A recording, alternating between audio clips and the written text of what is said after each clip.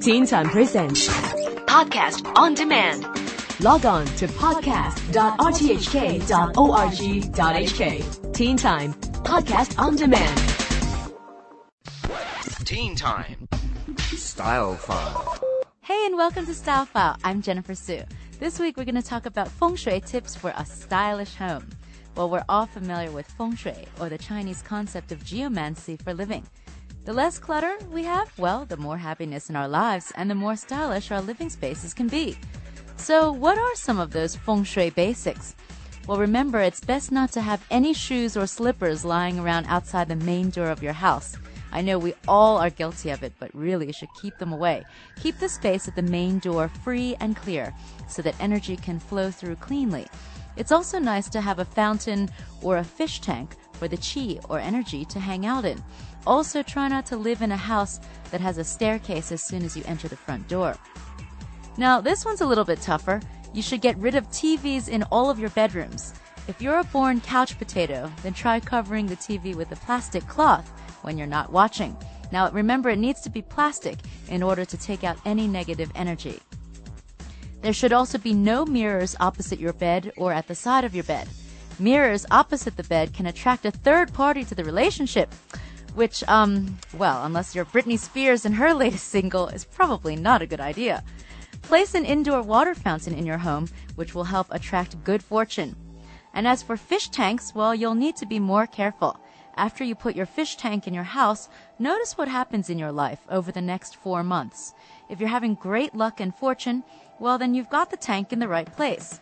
But if you've got a load of school pressure, troubles, and problems, well, you'll probably need to move your fish tank to another location. It's obviously not good feng shui where it was. In your kitchen, ensure that opposite your stove there is no refrigerator, washing machine, wash basin, or toilet, because the fire and water crash will cause you and your family members to argue.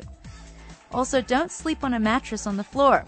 Okay, for a night at your friend's house, it's okay, but it's best not to do this on a frequent basis. Young kids can get sick easily, and the qi is unable to circulate, allowing for unhealthy air.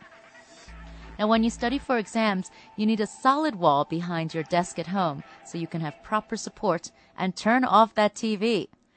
Also, continuing with feng shui tips for the home, never sleep on double bunk beds, even if it means saving space. I know it's not easy in Hong Kong where space is cramped, but if you're sleeping underneath, you won't have fresh air, and it can cause some serious health problems. If you've already got a bunk bed, well, then try putting in a wind chime or a crystal to break up the air and allow for fresh air to circulate. Also, your bed should always have a solid wall behind you. This is very important if you wish to rest enough. A solid wall simply means that you can go into deeper sleep and therefore wake up refreshed, ready for school or work. Also, get rid of any beams on top of your bed, and also try not to have overexposed beams in the house. Very bad feng shui. They're almost like daggers. A marble dining room table will bring you pressure at work or school, so change it to a wooden one. And even though red is an auspicious color for the Chinese, absolutely, now listen carefully, do not put a red sofa set in your house. The color red represents the element of fire, and a red sofa set in your living room will bring you school and work pressure and many obstacles. Gee, I was thinking about buying a red couch, but I guess I'm going to have to think that about over again. I'm going to leave that thought alone for a while. Anyway, try to open your windows at least 20 minutes a day for fresh air, for good air circulation within your home or apartment. And there you go. How to have a stylish home and keep it in feng shui check too. Let us know your style tips on Teen Time at rthk.org.hk.